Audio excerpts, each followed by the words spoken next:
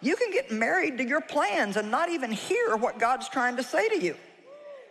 God, listen to me, God doesn't care how long you've been doing something the same way. If he wants to change it, what you've been doing won't work anymore. Life would be so exciting if we would really learn how to follow the leadership and the guidance of the Holy Spirit instead of worshiping our plan and sitting around waiting somewhere for God to show us what we need to do.